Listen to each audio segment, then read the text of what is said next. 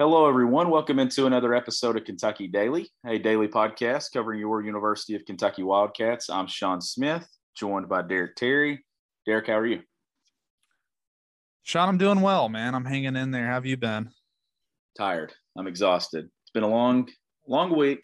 Week's not over either because we got to go to Vandy on Saturday. But we're going to talk a lot of basketball in this episode. It's our first official basketball mailbag of the regular season. It's an already loaded one too. We put this tweet up about maybe 3 to 4 hours ago, and it's already got probably 14, 15 questions in it. So if you're getting questions in late, we apologize because we can't do 40, 50 question mailbags.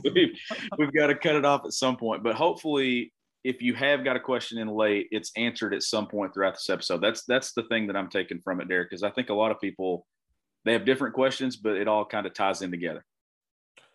Yeah, I'm sure. Well, we get a lot of, repeat questions or redundant questions, things that we appreciate all the questions, but that's why I was telling Sean, we were trying to decide from a planning standpoint, how do we go about this today? And when you already got 20 plus questions after just a couple hours, it's probably time we go ahead and tackle some of these questions and have a pretty quick turnaround for people who sent them in today. So Sean, if you're ready, we can start, man. I'll throw this over to you. I'm just going to start with the very top question that I see, and it's from Allstair Grunwald. I don't think I've ever seen him in the mailbag before, so maybe a first time. But he asks, doesn't it defeat the purpose of the 4 out if Cal is playing Oscar, Toppin, and Wheeler big minutes together? I was looking at that question this morning, Derek, and I almost quote tweeted my take, but I wanted to save it for the podcast because the 4 out one and stuff, we talked a lot about it. We talked a lot about how they needed to move towards that in the off season. But the one thing that kind of played a big factor Tuesday night was matchups. Kentucky was outsized, more length for Duke. They needed Toppin. They needed Keon. They needed any kind of length to be able to stop Paolo Banchero, which they could not do. I think that played a role in the way the lineup combinations were. But also at the same time, as long as you've got two dudes on the floor, like a Kellen Grady or a TyTy Washington that can shoot the basketball, you can get away with it. That's more than Kentucky's had in the past. And then so far, Sahvir Wheeler from three-point range hasn't been horrible. And Toppin can also put the ball on the floor and do some things, and he can move and face up. That's so different than having two back-to-the-basket guys. Yeah, I'm with you on that. Wheeler was 2 for 3 the other night. He had a couple in the exhibitions, as long as he's not, what was he last year, Sean? I know it was a really bad percentage, but I don't think he was truly as bad of a shooter as what his numbers might have suggested last year. When I watch him shoot the ball this year, it doesn't look like he has just an awful shot by any means. And teams are sagging off of him a little bit, and he's knocking it down. We had a question here in the DMs from our buddy Shane, and this is a question relevant to the Duke game. He said, Coach Cal took blame for the loss. What mistakes do you think he made that cost the team the win? Personally, I don't think Kentucky matches up well with Duke at all. So to put up that fight and lose by just 7, essentially without TyTy, was awesome to see. I think the team has serious Elite Eight potential with more production from key players. Yeah, so Sean, you were there for the post-game press conference. I don't know if you saw it at halftime because obviously you were at the game. I was not. I was at home watching. Cal was basically saying, I'm sure you saw it somewhere by now, but Cal was basically saying that TyTy was playing bad, but he was telling him not to play bad, obviously, but to kind of force the issue, to kind of try to make plays. And let's just look at it, man. 3 for 14. TyTy, he didn't play well, just didn't shoot the ball well. I had a pretty bad stretch there in the second half that Duke got the lead extended out a little bit. But going back to Shane's question, do you think there were mistakes that Cal made that might have cost Kentucky the win? Because I tend to lean with Shane here. I think it was pretty evident early in that game that Duke was superior to Kentucky, and I felt like they were going to win, but Kentucky put up a pretty good fight. They really did. It's coach speak with Cal. I honestly don't think that there were mistakes made on his part. I think Duke's the better team right now. And I think that having TyTy force the issue is not a bad thing, because I'm just going to be blunt and say it. If TyTy doesn't become that guy, I don't think that this team has Elite Eight Final Four potential. If he becomes that guy, Kentucky has Elite Eight Final Four potential. That was the thing that was missing to me the other night. Duke knew who their two guys were. Kentucky did not. And that's why you saw Xavier Wheeler start to get sloppy in the second half. Mm-hmm. The possessions start to be just a crunch and everything. And you get to that point and you're trying to make plays. You've got Oscar trying to do his thing, and they don't have that guy that they necessarily play through. Duke knew who it was. And I think they learned a lot too. I think they knew it was Paolo, but I think we found out a lot about Trevor Kills as well Tuesday night. That was the most bizarre thing to me, is to see Duke or another team that Kentucky plays have two dudes that are just killers, and Kentucky not really. And Kentucky has good players, Derek, but they need Tata to be that guy. Can he still be? Absolutely. And I still think he will be. I think a lot of people think that. I noticed a lot of people writing. I read a lot of stuff after the game from national guys, and they were talking, be patient with Tata. The same thing John Calipari's saying about the team right now is once he gets himself going, Derek, I think that they will then know who their guy is that they run stuff for. And you could just see Tuesday night that he wasn't comfortable. And the moment, and I don't want to say the moment was too big. I think he started pressing when he started missing some shots early. But Kentucky battled, they fought, and I just think that Tata is going to end up having to be that guy for them, though. For this team to reach its ceiling, they need Tata to be elite.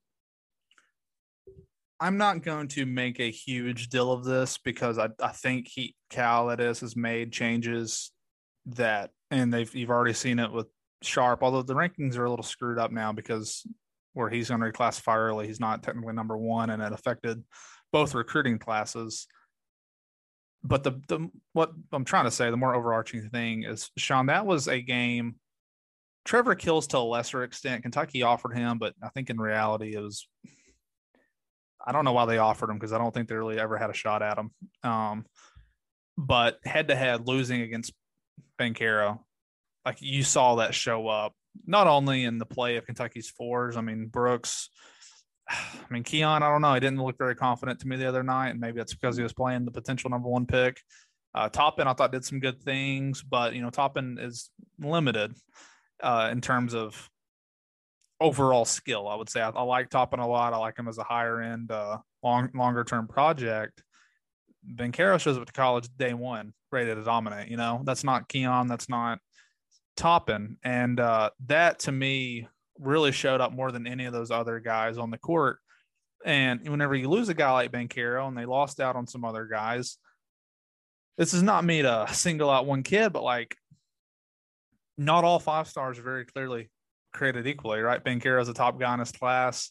Damian Collins is like a top 15 player. Couldn't even really get on the floor the other night. So Kentucky's 5-star they had to get after they missed out on Banchero. Pretty obvious when he got in that game, he was not going to be able to handle the physical load that Duke had inside. And Cal, I think, wisely made the choice to just roll some other guys. That, to me, that's why I was telling people, Sean, 10 years ago, Banchero was at UK, and it's changed some over the years. And if you're a UK fan, you hope that with the way UK is starting to recruit again, that's less. Duke's always going to get guys. You just saw them. They got Lively coming in for next year. They're a great program. They're always going to have elite players as well, but UK needs to get back to getting its share of elite guys, because you said you didn't think Kentucky knew who its guys were. I think they did. I just think Tata played so poorly, and Duke's freshmen played very well. Either way, moving on. Let's go to this question. Man, Kyle sent in a whole bunch. So let's hit on some of Kyle's right here. We'll get to his. And I was just talking about Keon. So Kyle asks, what exactly is Keon's ceiling? At this point, I kind of feel like he is what he is, or am I missing something? I don't know. I really don't. That clip that they posted of Paolo the other night in his place, I think it ran on SportsCenter too, was just pretty much just a cooker of Keon Brooks. It wasn't good. Now, that's not a good matchup. That was a bad matchup for whoever was on him. But with Keon, I don't know, Derek. I'm as it stands right now, I would play Toppin over Keon. I've thought that since the exhibition schedule, honestly, since the last exhibition game when we saw Toppin play. But with this ceiling, I don't know. I think it's a guy that can do a little bit of everything. I don't think he's going to score a ton of points for you. I don't think that he's going to go and, be a consistent guy that's going to get 12, 13 rebounds a game. I kind of think that he just needs to be a guy that just chips in wherever's needed. If it's rebounding, if it's good playing solid defense, scoring 6, 7, 8, 9 points a game.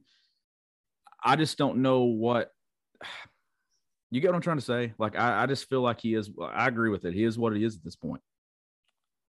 Yeah, he has games in his past where he shows you he can really turn it on. He had a couple of games last year, Tennessee, Florida when he got back from injury. Really, both times he's played at Florida, he's played very well. He's not someone that when I look at this, he does.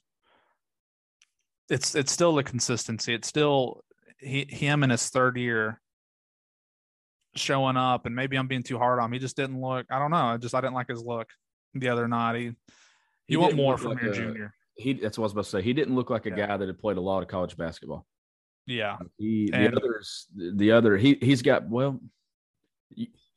he's not in their top 5 or top 4 best players, in my opinion. Yeah. And I'm not like angry at Keon. If a player is just better, like Paolo Banchero is just a better basketball player than Keon Brooks. Like, I'm not mad at Keon over that. You know what I mean? Like, that's a tough matchup. He goes 4 for 10 and from the field, 3 rebounds, only played 17 minutes. I mean, Toppin outplayed him in terms of minutes, 23 minutes. So I think Keon's going to have his moments. I mean, I think it'll be a lot like last year.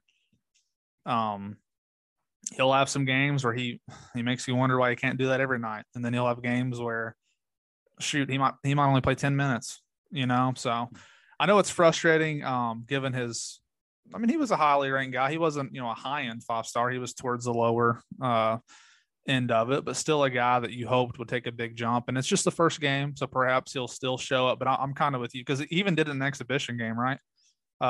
Maybe it's a Blue White. It's one of those games where you're just like, you forget that he's even out there. First half, I think, of Blue White. Another question from Kyle. When you have a team that can shoot the ball the way we do, what's the offensive scheme? Do you tell your shooters to go find their shots, or do you run set plays? What do you think, Coach? A ton of pick and roll with Xavier. And they had some success with that to start the second half there. And that was an adjustment that they made. They missed the roll guy probably 7 or 8 times in the first half, but it was Duke's length that was covering it up. And I texted you, I said, the roll guy's there because Duke can't tag on these ball screens, because if they do, they're leaving Kellen Grady wide open in that corner when he lifts off that ball screen. And you saw Xavier throw that pass and that dart across the floor to him a couple of times. That's not a set thing. That's just give and take. You're taking what the defense is giving you in that pick and roll situation. I think that they need to get to a point, though, to where they run some set stuff. I think they need to get Kellen Grady some looks. I was expecting more of a slashing type impact to his game, Derek, and I think it's going to be more of a catch and shoot type thing that he just kind of feeds off of Xavier getting downhill, Oscar getting offensive rebounds, and that's kind of going to be what Kellen Grady is. They're going to run a lot of elbow action and stuff for Ty Washington, some of that floppy action that they've done in the past. But as far as sets, I just think that their offense is going to be a lot of high ball screen, a lot of middle ball screen, things like that. It's going to spread you out. Let Xavier get downhill, which he's been very, very good at. And I think that's going to be the scheme that they look at. And when they get a guy like CJ Frederick back and he's healthy and you're going to add another shooter on the floor, I think they're going to be just fine. I mean, the 3-point line wasn't the problem. Let's keep going here with Kyle. I think this is good because a lot of these questions I would say were some of the things you wanted to throw in anyway with some of your takeaways. Let's stay here with the team. He asked, concerning Lance Ware, what does the best version of him look like? Is he stepping out and hitting 14-footers along with banging down low? I'm curious to what he does well. Now, Sean, before you answer this, I'm often a little critical of Lance Ware, I would say, probably more than I should be, maybe. Here's the nice way that I'll say this. I think it's very important that Damian Collins develops this year. Very important. It is. It's very, very important. The one thing that Lance seems to do a lot of is he talked a ton of trash. That's what I was thinking. He did. He talked a lot of trash. And, I mean, if he can just rebound, Derek, and just kind of be – but like we've talked about this too, he's leaner than he was last year. I don't know if that's what he needed to do. I think that they kind of needed some bulk behind Oscar. They don't really have that big body. I have no idea what Lance Ware and what the best version of Lance Ware is. I don't think we've seen a whole lot. I mean, he had games last year. And the thing is, and Cal said this after the game the other night. I can't remember it might have been after the game, but I know he said it somewhere about playing a number of guys and mixing and doing this thing. He goes, I hope not, because he wants his rotation set. He wants to know who he has, because last year it was Lance would play 30 minutes and Lance would play 3 minutes, and then Lance wouldn't play for 2 games. I have no idea what they're going to get at that backup 5 spot. It needs to be Damian Collins, but when it comes against physicality and teams like Duke, I just don't think that Damian Collins is going to be able to play in that game in November. I don't know if he's going to be able to play in that game in March. Yeah, I think there's always going to be a spot here for Ware, but to me, it's going to be a lot like last year, like you were just talking about. Basically, I think as long as Tshiebwe stays out of like extreme foul trouble and he can play, I think Tshiebwe. So he played 18 minutes in the second half. They were losing. I mean, they needed him out there. Clearly, they needed him out there because he brings them, the rebounding ability that no one else on the team is even close to. He does a great job, obviously, rebounding. So I think in a lot of second halves, unless Oscar is battling foul trouble, I don't think you'll see a lot of Lance. But I think there's always going to be, I think Tshiebwe picked up his second foul, 7:50 left in the first half, and I think Ware played the rest of the half from there on out. So that might be his role, where he gets in there and just tries to kind of keep it going. I mean, he had a nice block off the backboard there where he basically caught the ball. I mean, he shows some stuff every now and then. I don't ever look at his scoring numbers. He's just not a guy that I don't really care if he scores the ball or not. Do you rebound? Do you play good defense? I mean, that's kind of what I'm looking at with him. And until Collins is ready, I mean, like I said, you just saw Collins get in the game the other night and you just knew it was not going to go well for him. So honestly, credit to Cal for not putting that kid in a bad spot. You knew you had Lance there. At least Lance had played in games last year and could help you out a little bit. But in terms for the question, I don't see a ton of skill from Lance. I just kind of see no matter where he goes, I mean, he's going to have to get a lot better, I think, to continue to develop. But in terms of what he is at Kentucky for this team, spot duty would be my thing. I mean, when Oscar can't be out there, go in and try to not let the team get crushed on the glass, things like that. A couple more things here from Kyle. Let's see 2 more questions. This is the last one to do with the team. The other one is a recruiting question. I'm going to guess we have other questions in the mailbag talking about that topic. But on Kellan Grady, he says, seems like he has a lot more firepower than we are aware of. Should he be one of these guys Cal gives a longer leash to? So Grady played 30 minutes, took 8 shots, Sean. He was the 4th leading shot taker. No, sorry, 5th. Ooh. Yeah, let's get Grady some more shots. What do you think? Yeah, absolutely. And that's what I was saying a minute ago, that I think that they're going to have to run some stuff to get him looks, because you don't want it to all be off of situations and things like that and kind of just downhill and getting off those ball screens. You want to run some things for him. He's already shown the ability to just bury that corner 3-pointer. I mean, you saw it in the preseason. You saw it at Madison Square Garden versus Duke. He also can catch and make difficult threes. The one there late in the first half and stuff, his feet aren't set, but then he kind of fades toward the baseline and makes that one. I want to see him get more looks for sure. Kyle also had another one too, Derek, about CJ Frederick. If CJ was healthy and practiced fully with the team leading into the Duke game, how much do you think he would have played in that particular game? Giving TyTy Washington struggles, I think you would have seen CJ Frederick play a lot of minutes, and I think he would have played minutes over Davion Mintz because of the ability to shoot the ball. And I still think defend his position and not turn the ball over. I think CJ, if he would have been healthy, probably would have got quite a bit of run. And I think that it's on kind of the writing's already on the table here and on the wall with Frederick and Dante Allen. I think when Frederick's healthy, I think Frederick's going to play. Yeah. Going back to Shane's question, talking about things that Cal said, he might have cost him. The only thing I would say is I do think, and it's just part of college basketball being a marathon. I don't really criticize Cal for this. Did I think they had a better chance to win on Tuesday night in that game if it was Mintz, Wheeler, and Grady out there? I would say yes, just because you could tell it wasn't really going for TyTy. But playing the long game like Cal was, wanting to try to get TyTy going because he knows how important he's going to be, I totally understand it. I think Cal is willing to sacrifice. I wouldn't say sacrifice. I think Cal is certainly trying to win. You know what I'm saying, though? Yeah. He's trying to think long term, whereas in that exact moment, they probably had a better chance to win the game if you had those 3 guys out there. But I'm with you. To me, that's going to be the one to watch is, I mean, when CJ gets there, someone's got to lose some minutes, right? So who's it going to be as of now? I'm with you. I would probably say Mint. So I don't know how many Shaden Sharp questions we had in here, Sean. I'd say a few just because it's such a big story. Maybe we don't have any others actually. We have a couple, I believe. A couple. Okay, let's just tie all the Shaden Sharp into one. Kyle is asking a lot of us right here. He says, "Go on record. Does Sharp play this year?" I think yes. I think he will in January. I just don't think they want to say that now and ruffle feathers. And then Nick asked something along the same lines. He says, "Under what scenarios do you see Sharp playing? All bad, or could he just be that good?" So I don't know. I mean, it seems dead set that Matthew did as well. Said he's asking about Shaden playing second semester. Got to think if Tata is struggling and the team isn't playing well, then Cal has to play the kid, right? Yeah, and that's the thing here. Like, if they get into January and he gets on campus and he's just that good in practice, and then you get it agreed upon, hey, look, and you think he's ready, and he says, hey, I want to do this, it's going to be hard to not, right? I mean, it's the consensus number one player in the country. And then if you just see it in practice over the course of it in the second semester, then I mean, I could see him playing, Derek, but I'm going to lean right now that he doesn't. I don't know how you feel. I mean, I think it all depends on how these other guards develop and how the season's kind of going. I think all around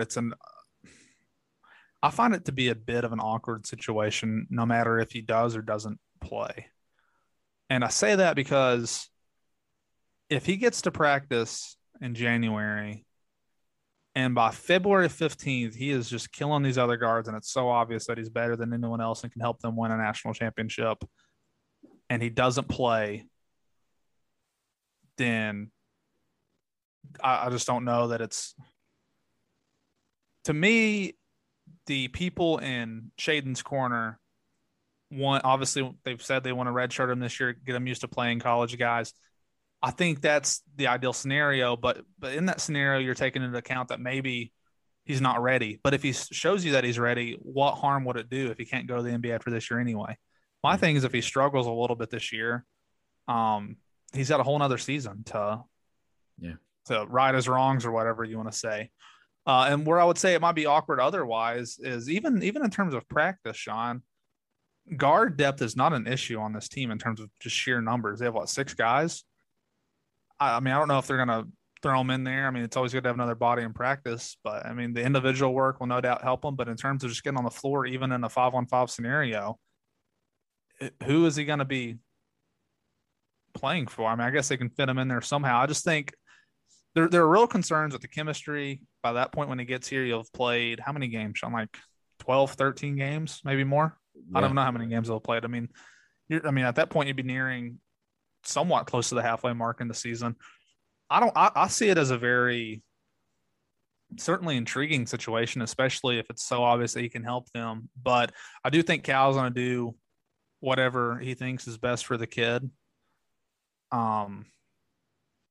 I know Kyle wants to. I can't say for sure. I don't think it's like a very. I'm with you. I would still lean towards no, but not ruling it out though.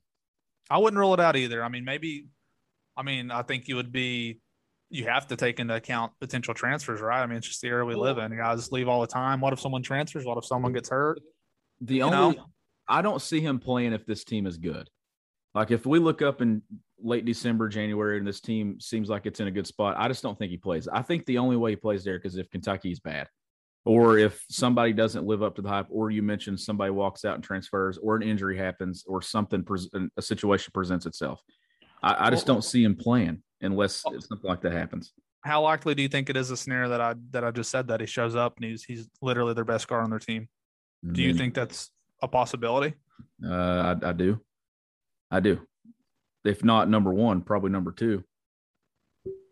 So then I don't know what you do then. Like, yeah, that's what I'm saying. It's a very awkward situation. Like when Oscar came in, you knew he can't play, but he could come in and play. And it's a different scenario in terms of like with Hamidou. I'm not saying they were trying to be deceitful to NBA teams, but I feel like Hamidou and his I don't know, his family or his mentors or whoever it was, I think there was a real they liked him being like this mystery guy. And I think they were willing to utilize him not playing if it meant that maybe a team would take him up high. You know, what I think the Nets rumored for him, like around the 19 range, right? Yeah. This is not the same situation. I mean, Shaedon cannot, I mean, according to Jonathan Givony of ESPN, I mean, he cannot go to the NBA. So it's not the same situation by any means. Whereas, you know, you felt like Hamidou really did have something to lose if he were to, you know, go to play that season and really struggle, and then he would have had no shot at the NBA. Whereas with Shaedon, that just doesn't really have that huge of an effect if he can't go anywhere anyway. So that will not be the last time we're talking about him. That's for sure. No one he's going to be sitting on that bench. A little bit of a notes update from Tuesday night. So the stats were incorrect, Derek. Oscar Tshiebwe actually finished with 20 rebounds. Someone worked hard to get Oscar that 20th one, huh? There was one that happened. Ty Washington got incorrectly awarded a rebound that was Oscar's. So now that's still a Champions Classic record. It's the most by a UK player in a debut, but it's also the most by a UK player in the John Calipari era, and the most by a UK player since Jared Prickett had 20 against Arkansas in 1994. And then first UK player to have at least 17 points and 20 rebounds in a season opener since Dan Issel. And he told us that he was wanting to average 20 rebounds, and I kind of was like, okay. Well, he just got 20 against a Duke at MSG, Derek, and had foul trouble in the first half. He might actually average 20 rebounds a game this season for Kentucky. Jeez, that's crazy, man. Incredible, and still so raw too. Like there's still so much to his game. There were times he got a rebound and it's still like he wasn't sure what to do with it. Yeah. You know, like he was, do I dunk it? Do I lay it up? Do I pass it out? Like he, an elite rebounder. I mean, because that is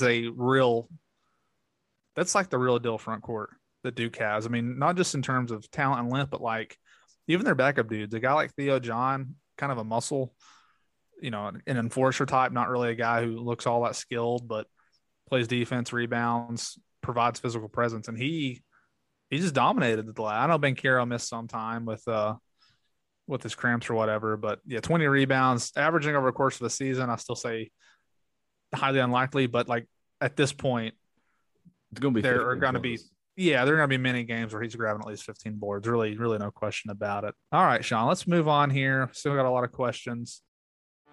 Get ready for the greatest roast of all time, the Roast of Tom Brady, a Netflix live event happening May 5th. Hosted by Kevin Hart, the 7-time world champion gets his cleats held to the fire by famous friends and frenemies on an unforgettable night where everything is fair game. Tune in on May 5th at 5 p.m. Pacific time for the Roast of Tom Brady, live only on Netflix. You ready? Showtime. On May 3rd, summer starts with The Fall Guy. Let's do it later. Let's drink a spicy margarita. Make some bad decisions. Yes. Audiences are falling in love with the most entertaining film of the year. Fall Guy. Fall Guy? Fall Guy. That's what the poster said. See Ryan Gosling and Emily Blunt in the movie critics say exists to make you happy. Trying to make it out? Nope. Because I don't either. It's not what I'm into right now. What are you into? Talking. Yeah. The Fall Guy. Only in theaters May 3rd. Rated PG-13. Let's go back to another question from Nick. How likely do you see the lineup of Ty, CJ Grady, Toppin, and Oscar? I think you could see it at times, Derek, but Xavier is going to play a ton. I think Xavier is going to end up leading the team in minutes played. I mean, you saw it. He can't play him 38 minutes like he did at Madison Square Garden, but Cal mentioned 32, 33 minutes. I think that's going to be the sweet spot for him. And I know a lot of people are making a fuss about the 7 turnovers, and yeah, you can't do it. But I still think a lot of those turnovers were played into that Kentucky kind of didn't know who they were. And you saw him get sped up. You saw him start to try to do too much. The coming down the floor in transition, full speed in the second half, and tries to go between his legs really quickly, and there was no reason to go between his legs. Those things, those bad habits that you got to cut out of his game, if he cuts them out, you saw how good he can be. And some of those turnovers, I think, were fatigue. Some of them, I think, were, hey, your other dude, Tata's not really doing his thing. Do I need to go get mine right now? And I just think that that'll be something that improves as we go along. But I could see a lineup that features Xavier, Tata, and CJ a lot together. But if Xavier goes to the bench with foul trouble or he's fatigued, I do think that you could see a lot of Tata, CJ, and Grady together on the perimeter. Yeah. All right, let's go to this question from Tobias. It's painfully obvious that this year's team lacks elite athleticism. However, I'm looking at this season as a transition year. I just don't see a Final Four team, Sweet 16 maybe. So, I guess your thoughts on that overall tweet. Do we know, like right now, like how many? I didn't see a Final Four in 2011, and they made it to a Final Four. I didn't see a Final Four when I watched it in 2014, the way they were playing in the regular season. I don't.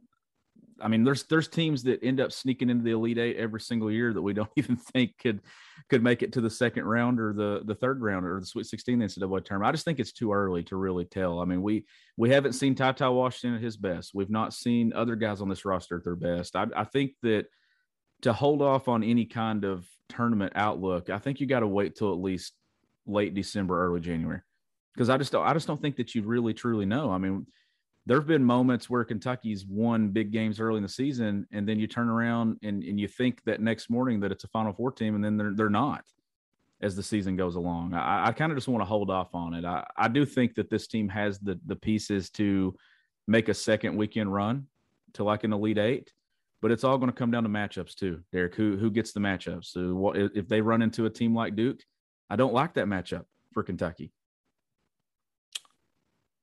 I would agree in the sense, I agree with you for sure. Like it's way too early. I didn't watch that game Tuesday night and think I wasn't much higher on this team than I was before, and I wasn't any more down on them. I mean, if anything, I thought Duke turned out to be better than maybe what I thought it would be this early in the year. That's really I didn't think Trevor Kills was going to score 25 points. It's like maybe the one thing that really surprised me. I agree that, across the board, this is not a UK team that does every single piece you would want to make a deep run. That I would agree with, but I'm also with you. Like UCLA barely snuck in the tournament last year and nearly took down Gonzaga on the Final Four. You see teams every year. It's a lot of it comes down to matchups. A lot of it comes down to how you're playing at the time. Here on November 11th, it's just way too early to say what this is going to be. I already kind of talked about CJ Frederick. So, Robert, hopefully that question you asked has at least been talked about somewhat. Let's see what other team questions we got here. We're all over the place in the smell bag, aren't we? First one. Well, I think at least on my end here, from people that I can see. Oh, okay, here's one more team one, and I think that's just about the last ones I see. We're talking a little Dante Allen here since we're Eric. What does the future hold for Dante Allen? 0 minutes against Duke without Frederick. Next year, a bunch of freshmen coming in along with Frederick coming back. Wouldn't surprise me if he hits the portal, could see him landing at another local school, lining it up and infuriating our fan base. So, Eric, I'm going to say, judging by your question, you're going to be disagreeing that Dante should have played 0 minutes against Duke. What do you think, Sean? Is that how you read that? Yeah, that's how I read it. I just don't know. At this point, I have no idea. I kind of expect a lot of the same that we saw last year with Dante, to where maybe Dante has a game and he gets hot and then you don't see Dante for a while. I really do not know. I think CJ Frederick's going to get those minutes. I think in Cal's eyes, I think CJ is the more dependable guy in certain situations. I think CJ is going to defend. I think CJ is going to take care of the ball. And I honestly, at this point, Derek, I have no idea what to think of Dante. I mean, it just feels like that it is what it is at this point. And I don't see a ton of opportunities. I thought for months now that when it all come down to it, he would be the guy that's kind of left out this year. And I hate it because I really like Dante. I think that he can obviously shoot the basketball just as well as anybody on the roster, probably as well as anyone across college basketball. But in Cal's eyes, I think there's something that's missing in those practices, that he's just not getting the opportunities, or there's that lack of confidence. I don't want to say lack of confidence, but he just feels like the others do something that Dante does not do. Is it defending? Is it rebounding? Is it energy? Is it fight? I don't know. I'm not in those practices, but there's something there for him to have not gotten an opportunity and stuff Tuesday night in MSG. I mean, after the moments and times that he had last year, I have no idea. It's not I honestly don't even know what to say about it. Yeah, I mean, it's not a good start for Dante. I mean, I'm with you. I mean, it's not to come down to what Dante wants from his college basketball career. I think. I don't know what kind of NIL money he's pulling in. I don't know. I'm sure he's a local guy. I'm sure he likes being part of the Kentucky basketball program. But in terms of on court, it's very obvious it's going to be an uphill battle for him. I think that's a good point. I mean, you're talking about a guy like Frederick that, in terms of what Frederick is very good at, shooting the basketball, he's as good, if not bad. I mean, by career percentage, and he's taken a lot more threes than Dante has in his career. But you would look at it and say he's probably a better. Well, I don't know if he's a flat out better shooter. I think Dante is legitimately a very good shooter, no doubt about it. Very good on the catch and shoot. But I think what you were getting at is the thing. Like, there's something about Dante that Cal he's just not going to play him that much. I mean, he's not. He's not. I don't know. He'll play some Friday night. He'll play these next few games against these opponents. But when they go up to Notre Dame, if he's not in the rotation by then I mean, and like that's the good point too about next year. I see no scenario that CJ Frederick is not back next year. Like, I think he very much is going to be there no matter what happens with the other. I think we can assume Tata's going to go to the NBA. I think Wheeler might want to try to go pro, but I don't know who knows what that's going to look like at that point. He's a point guard, but Sharp, the number one player in the country, I'm going to guess is probably already better than Dante Allen today. And then Cason Wallace coming in, like, it's an uphill battle next. Like, there is no clear path for Dante. There's not being a starting basketball player at Kentucky, and it'll just come down to what he wants. And let's say this too, Sean, on this last part that Eric talked about, landing at another school and playing well. I still don't think that's necessarily going to be a reflection on Kentucky or Cal or them making a mistake whenever you have these other, you know what I mean? Yeah. Yep. And then my thing is this: should Cal have given him more opportunities or a quicker opportunity last year? Absolutely. As bad as that team was, yeah, he should have given him an opportunity sooner. But we have to remember too, on a team that wasn't very good, he was the guy that got the opportunity last. And to me, that kind of tells you what it tells you about how. I don't know what he needs to do. I don't know what he needs to show, but I'm certain he's going to have plenty of opportunities in practice and stuff over the next few weeks to kind of do it. But it all comes down to what Dante wants. In my opinion, I think you said it best there. Do you see anything else that I've missed in terms of questions about players or people on the team before we flip to – we got a question from David that I just wasn't sure how to answer, David. He asked, why are UK cheerleading and pant band excluded from high profile, high revenue, high ticket price, high recruiting value UK basketball events like Champions Classic at MSG? Same for the other schools. I have no idea. I don't either. That's a good point. They weren't they in Indy the year that they played Duke? Was I wrong on that? I don't remember. I just remember in my mind Zion dunking from every time he touched the ball. That's the only thing I remember about that game. So, but you're right. They're never at Champions or CBS, are they? Last CBS Sports Classic event I went to was in Vegas. They weren't in Chicago a couple of years. I don't think they were out there. Yeah. I don't know whether or not. I don't know whether or not they're there, David. I wish I had an answer for you. Yeah. Because I do think the band, especially, I mean, it's one of the things you missed in college football last year, right? The band more than makes it feel like they don't travel on the road SEC games either for basketball. Do you? I think that's maybe in the DMs we might have something that's team related. I just like trying to keep it that way. So when we flip to recruiting, it's that way we're jumping all over the place less and less. But we got a question from Dell for the basketball mailbag, but it's a recruiting question. Well, Robert, we answered that about Robert's question. How quickly does CJ Frederick, move, kind of going to get into his role and what impact will he have? I think we've kind of answered what we think he'll be and stuff. Let me see here. I see recruiting right here. VA Blue says, I felt like Duke played about as well as they can while Kentucky played well below their ceiling, and it was still a close game. I'm encouraged by that. Your thoughts? Well, Duke shot 1 for 13 from 3. So I don't think that. I think Duke people would probably tell you they can definitely shoot the ball better than that. And Duke also played a lot of the second half. Well, maybe not a lot, but some of the second half, they had guys cramping up left and right. So I don't know. I mean, I think maybe Duke's makeup, they're just not going to shoot the ball that well.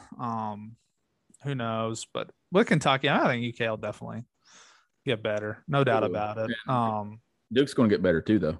They will. Those dudes, those two are good now. They're going to get even better between now and March. I mean, after what I saw the other night, I would say if you had the choice of the two rosters making a deeper run, like I would probably take Duke's roster right now. But ask me that in February. I don't know. We'll see. So let's get into. Hold on. Here's one more. I think we just. All right. Back to Final Four. Do you think Duke's team looked like a typical Cal team and UK looked like a typical Duke team? Also, still think Cal needs to embrace the three-point shot more. With the makeup of this team, 13 attempts, still not enough, especially when the post was not a real scoring option. Will Cal ever integrate zone defense with our lack of post depth? The last part of that with zone, I think that they're going to have to play some zone at times. If they see that an opportunity presents itself, I think they're going to have to stay out of foul trouble on the front line. When it comes to typical, when you have the other team hits 1-3 and then Kentucky hits 7, is that how many they hit, Derek? Was 7? Mm-hmm. Yeah, that kind of seems like usually that would be flipped, right? We've seen Kentucky be the team that hits 1 or hits 0 threes, but I don't know. I mean, it was different. And if Duke gets elite dudes, to me, it was just really odd to be sitting there knowing that Duke had the elite guys and Kentucky's guys weren't able to, like, they had experience. They didn't have the talent to match what Duke had on the opening night. That was, to me, yeah. I mean, they had one freshman who could even get on, like UK had one guy who could get on the floor and he played bad. Tata, he played 28 minutes, but those other guys both played 2. So, I do agree more threes. I mean, they only took 7 threes in the second half, and you would definitely like to see more than that, I think. But I thought about that a little bit. I don't know that I would say Kentucky looked like a typical Duke team. Because like you said, Duke's they've had plenty of.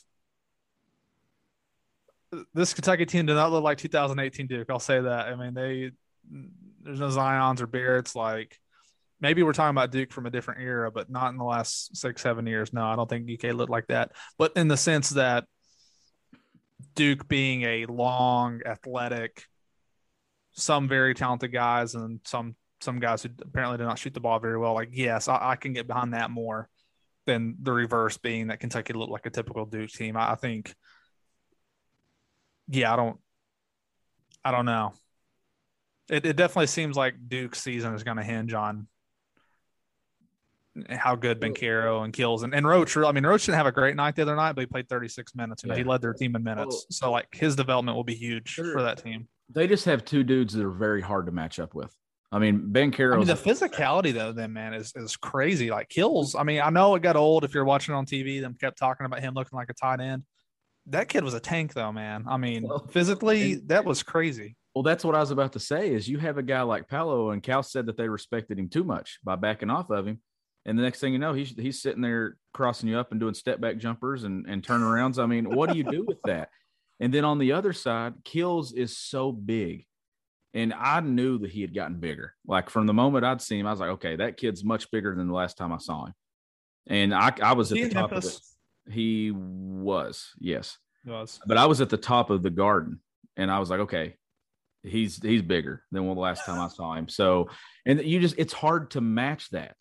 It's hard to match those things. But I thought Kentucky I thought they had a game plan to run some doubles at Paolo.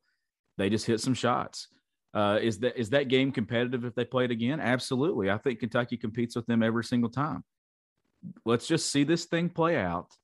Let's let guys develop. Let's let Tata hit shots. Let's let Xavier get more comfortable. Let's let Oscar kind of develop his offensive game. See what happens with Toppin and Keon. This is still a good Kentucky basketball team, Derek. They're going to be just fine. And I think they're going to be a team that, look, could you beat Duke? They could beat Duke. I think they could. That's like go back to 24 or the 2015 season, 38-1. How many times have Kentucky and Wisconsin played? Would Wisconsin beat Kentucky? I would have said maybe 3 times. I think Kentucky would have won 7-10. I would say right now, given the talent that Duke has, they would go 7-3 against UK. That doesn't mean that Kentucky can't, that one of those 3 can't happen in the NCAA tournament. That's just my thoughts on it. Yeah. No question. I agree with you there, Sean. I had one more roster question too in the DMs.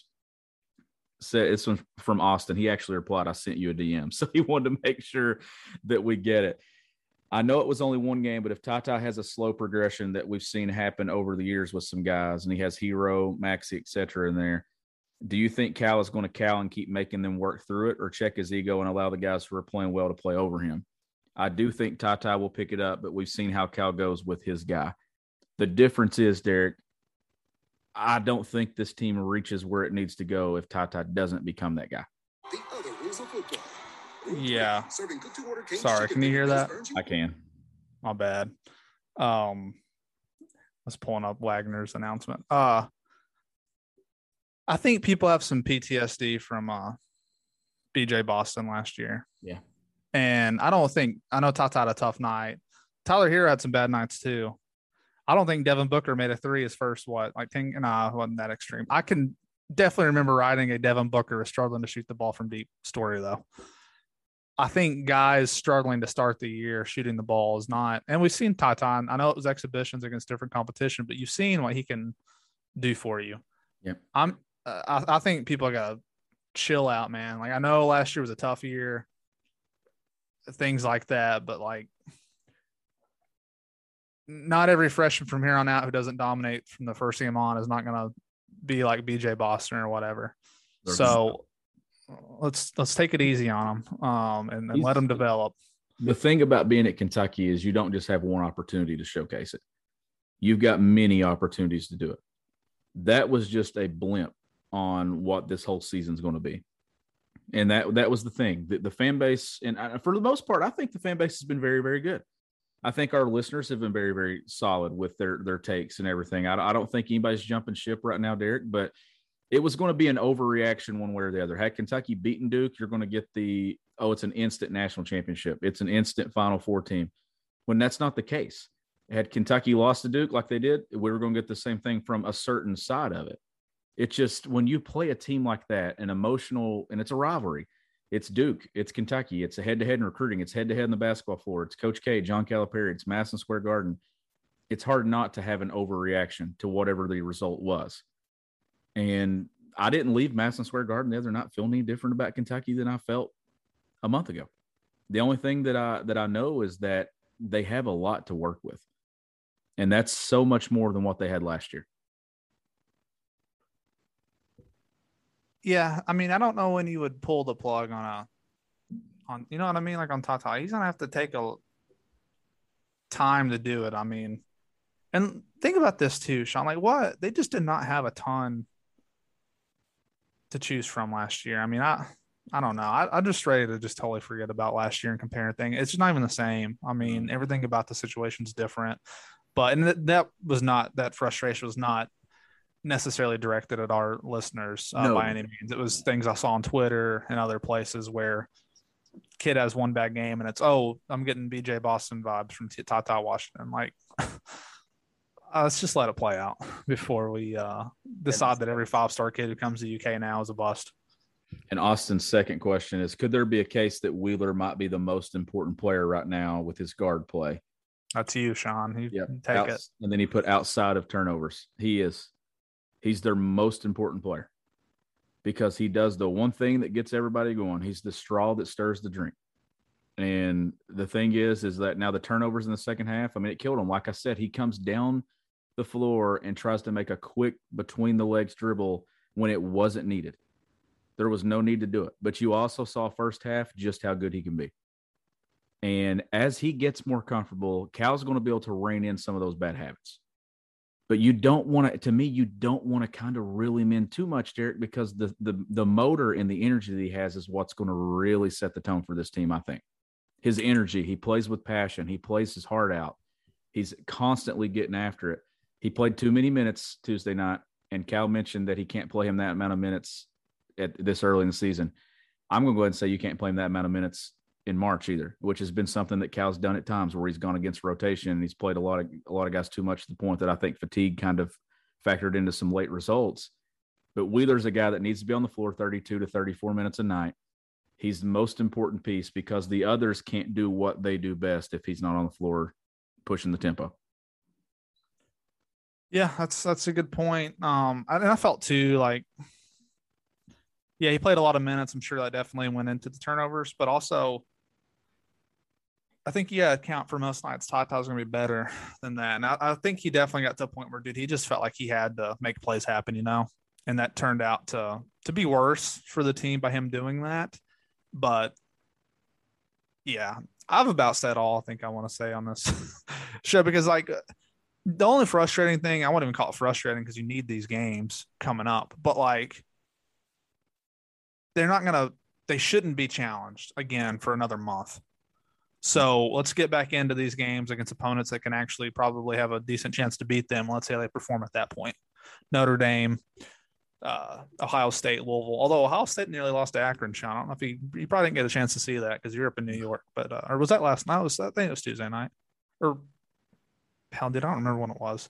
It was this week. So we'll see. You know, that would have been rough though for Ohio State losing to Robert Morris last year, and then going back and losing to Akron to start the year. That would have been rough for those guys. I keep up with them a little bit just because of Chris Holtmann. Yeah.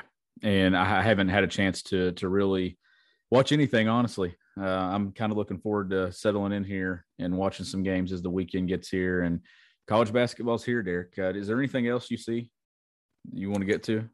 Those are all the questions that I saw. Okay. I think we have some recruiting. Or you want to hold off and do a recruiting only mailbag too, since this thing's, or do you want to answer those now? Let's wait and do a recruiting mailbag. I think that'd be good. Okay. So we see questions there. If I've got some in DMs, I'll answer them and stuff from what I see. But with recruiting, let's do one, Derek. Let's do one kind of at the beginning of next week. We'll just have it recruiting only and put some stuff in there. Or we'll throw those in the mailbag after Robert Morris and stuff, because I don't want this thing to go too long, because we've had a lot to talk about with post-game Duke. And this mailbag's a little different because we didn't do a post-game episode with me traveling back and how late the game was and stuff. So we actually put our thoughts in there quite a bit with some takeaways and stuff. That won't be a lot. We'll be doing post-game episodes, and then the mailbags will be just answering your questions. But as always, this show is powered by Blue Wire Pods. It's also powered by the Butcher's Pub. You got 3 locations. You got Pineville, Williamsburg, and London, Kentucky. You can visit thebutcherspub.com or check them out on Facebook. He's Derek Terry. I'm Sean Smith. We'll catch you next time on Kentucky Daily.